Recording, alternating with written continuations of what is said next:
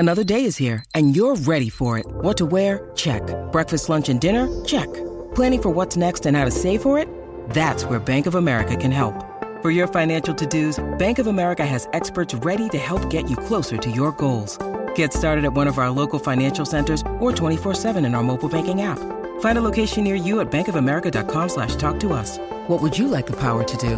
Mobile banking requires downloading the app and is only available for select devices. Message and data rates may apply. Bank of America N.A., member FDIC. We've got to get to Jimmy Smith across the ditch in Aussie. He is a host of the afternoon show on SEN in Sydney. He, of course, is a former South Sydney Rabbitoh and calls a lot of the games for SEN. I think we've got him on the line now. G'day, Jimmy. Welcome in. Hello, gentlemen. How is the level of confidence over there in New Zealand, right?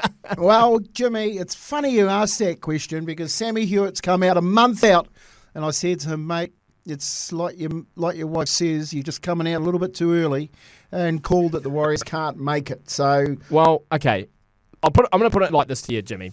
Take away the Warriors angle for a second here. If you had a gun to your head and you had one choice for who was going to win the premiership, is there seriously any other option other than Penrith right now? I actually said it earlier this week, boys, too. I think it's roll up.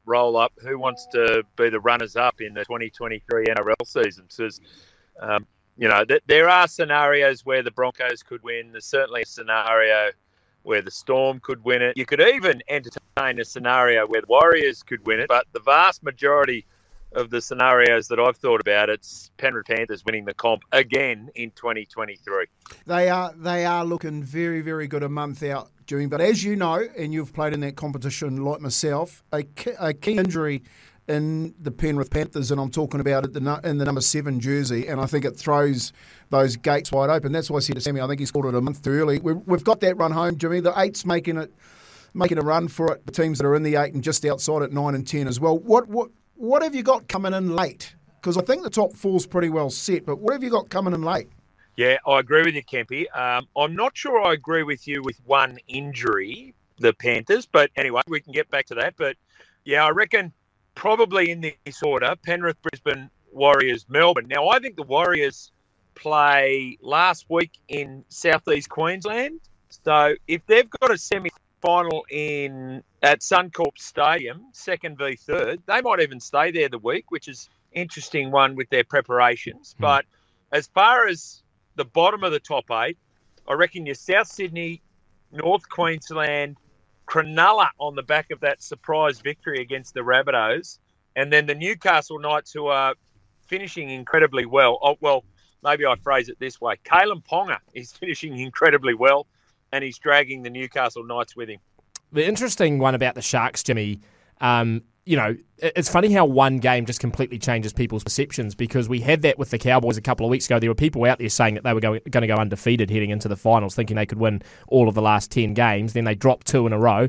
The Sharks, similarly, everyone's saying they're on the slide way they go outside of the 8. One good game against the Rabbitohs, and all of a sudden people have them back in the picture. Is that sort of how it just feels at the moment, where week by week, depending on what happens, the team's fortunes completely change?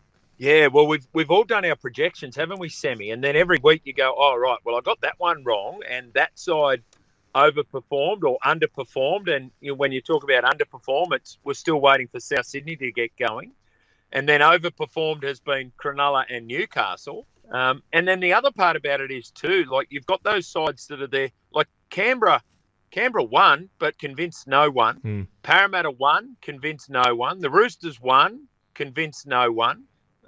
So that's the state of the competition. It's really interesting, and there are some massive games coming up for the final 4 weeks that are just going to be so influential about ladder position. But, I think each side has the opportunity to take control of their destiny in that those 6 teams that are fighting out for the bottom of the top 8, but we're yet to see them really take control. I think you're right around the Knights. I think Kalen Ponga's playing really, really well, and they've got a decent run home. That 1 point that they have in their advantage at the moment, if they can get that game away, St. George in the last game, and finish with that 1 point advantage, I think they finish as high as 5th for me, Jimmy. Are you talking, when you're talking, well, let's go back to that question about Nathan Cleary. Are you talking that even if they do lose Nathan Cleary, that this Penrith side is that far ahead of everyone else in the competition? Well, I think you change the conversation on it, Kempy, don't you? But even when Jack Cogger went in there, and if you had all the other parts to it, and there's so many parts to it, with Isaiah Yeo and Jerome Luai and Dylan Edwards in particular. But even with Jack Cogger going in, who was a very serviceable first grader, obviously he's not Nathan Cleary. And Nathan's last couple of games have just been extraordinary. But they come back to the field, but I don't think you discount them. I still think them playing their best footy, even with Jack Cogger in there, I could still see them winning on grand final day. Yeah, okay. Well, we'll tend to differ with that because I think there's a couple of teams that probably could step above them, especially with this competition in the 17th team lengthening out the form. Let's just talk a little bit about the Warriors, mate. That game against Canberra last week, they got a game against the West Tigers. Against the Titans last week. They got the game against the Tigers this week. People are talking about the Warriors not playing their best football over the last month, yet they're still getting a win. They've got a favourable run home. Do you think the favourable run home, Jimmy, is too soft going into the finals for them? No, I don't think so, Kempy. I reckon there's so much work that Coach Webster would be doing with them. I get the sense that his attention to detail is very, very good. And remember, you're in this competition not with other teams but with yourself. There's probably going to be some selection issues that come up as far as Warriors 17. So you know what it's like, Kempy. There's always competition within a group, let alone with, the teams you come up against. And if you're a Warriors player and you're a fringe player and there's an opportunity to go and play in the semi-finals and finish top four, they're the big games that you're really keen to play in. So I don't see the soft draw as being an issue. In fact, I think it can work in their favour. And, confidence, I know Sammy doesn't have it, but if the Warriors can build it and continue to build it leading into the semi, there is a part of me that says if that first week of the semi-finals is against the Broncos at Suncorp and there's 50,000 people there and 30,000 are supporting the Broncos and 20,000 are there to support the Warriors in a final, I could see them winning that game. Yeah, so can I. I said can.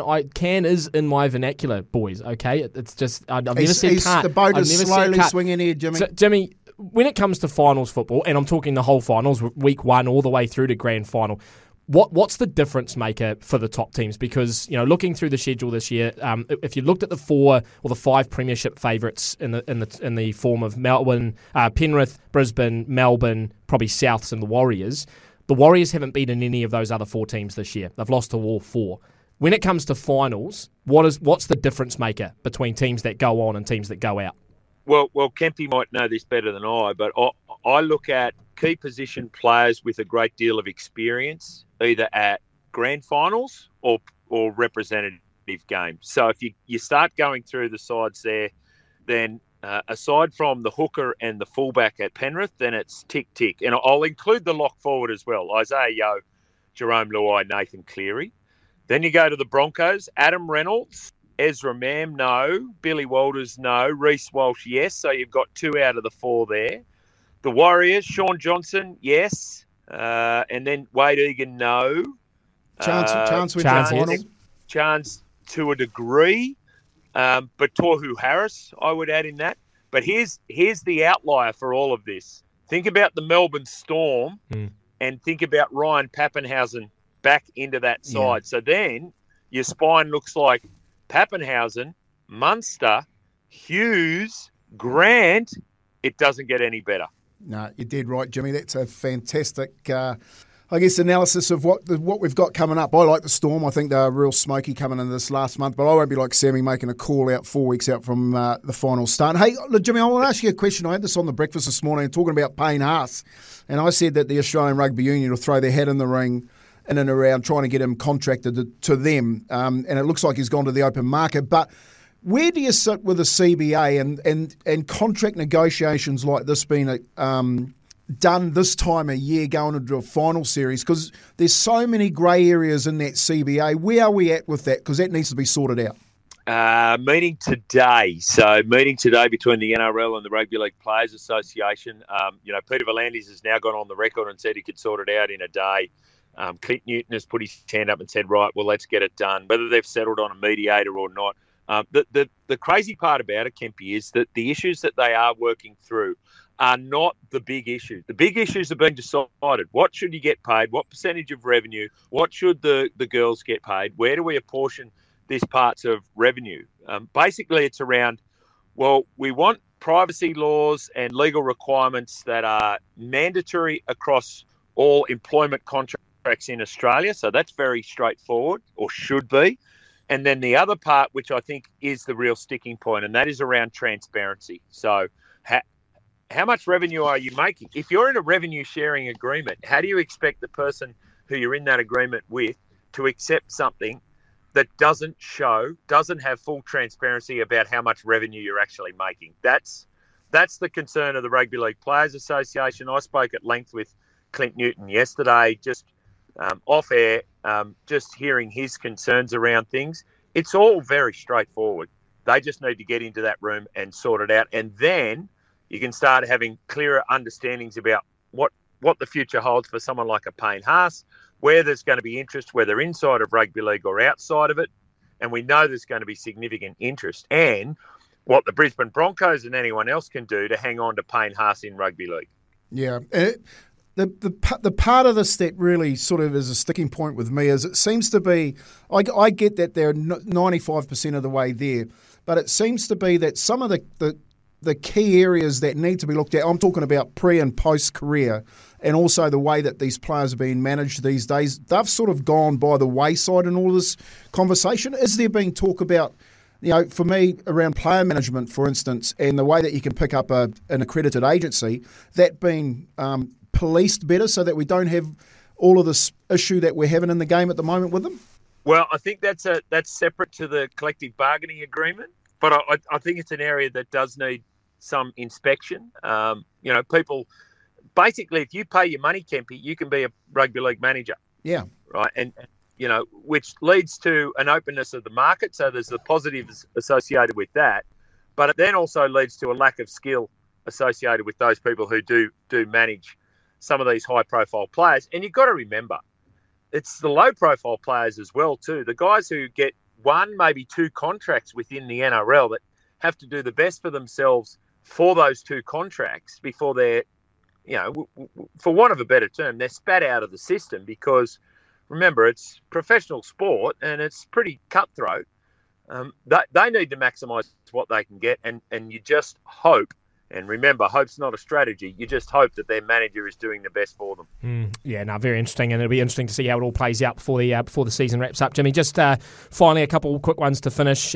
Maybe on the Warriors, who do you see as the real key for them heading into the final four games and into the finals? And if we can just park Sean Johnson, because I think that's a very common one. Who's somebody else that you think is sort of the key for the Warriors moving into the finals? All right, I'll identify three players then. Beautiful. I think Wade Egan's form this year has been career best. Who would you compare Wade Egan to, just quickly, Jimmy?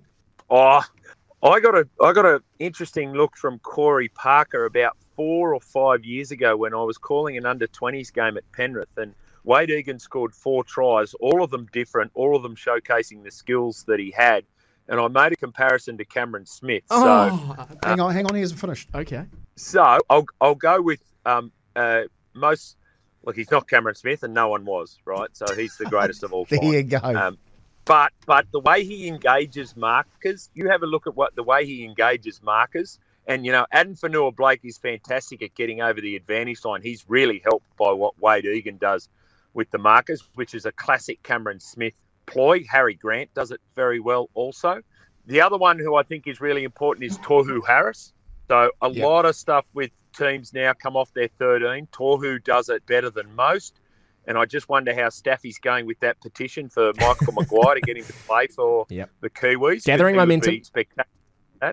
And then the third but not the final player, I think Dylan Walker off the bench has been incredible. And he plays a 13 type role. He plays a middle forward type role. And hasn't quite got the speed of his time in a centre, but can really create in attack as well. So I see him like he's a different number 14 to what we've seen in the National Rugby League, but he's no less effective than the very best of them. So I think he's going to be a key part of this Warriors side moving forward as well. Yeah, I think you've named the 13 and 14 in the NRL Team of the Year. Hey, Jimmy, just quickly before we let you go, State of Origin, does it come to Auckland? It should, but it probably won't, Kempy. Yeah. And Staffy and Sammy have told me, I'm interested. Oh, what's the appetite like? And they're adamant. You put it on at 10 o'clock, maybe the residents around Eden Park wouldn't be so happy, but you put it on at 10 o'clock at night and you'd still get a sellout crowd because you guys are used to watching it at that time. I think 9 o'clock, 7 o'clock into the east coast of Australia would be fabulous, but the networks probably won't do that. And if the networks don't want to do it, Kempy, it ain't going to happen. I thought there was talk about it being a Sunday afternoon game, Jimmy, so it would more be like maybe a 2 o'clock over in Australia, 4 o'clock here, so it's before all the networks hit. Well, we've just gone away from doing a Sunday State of Origin, so that would then be a change completely with the schedule. As I say, it should happen, but unfortunately I think it won't. All right, Jimmy, we will let you go, mate. And just quickly before we do finish, will the Warriors win the premiership in 2023? No. So, hey, you know what, Jimmy? He's been waiting for someone to agree with him all week. Good on you, Jimmy. We'll talk again soon. Thanks, lads. There you go, Jimmy Smith joining us here on Running It Straight. Kempy, the Warriors going to win in 2023? I'll let you know in a month. I've told you that about half a dozen times. So you're sitting on the fence, No, I just don't make... I don't throw my sprat line out like you do. So in you're the sitting dinghy. on... But that is the definition of sitting on the fence. I'm sitting in a big launch, heading out to the open water, and there's about 17 teams on it, so I'm just waiting till a month's time when the... Who do you think's going to win the Rugby World Cup? No. At the moment, you're not allowed to say. You're not allowed to say. At the moment, you're not allowed to pick it this far out. I got no idea. You're not allowed to pick it this far out, mate. Come on. Maybe France, Ireland, and the All Blacks, I think. They should seriously change off the back fence to on the fence in the morning. What you need to do is you need to let it go. You threw it out, you got to own it.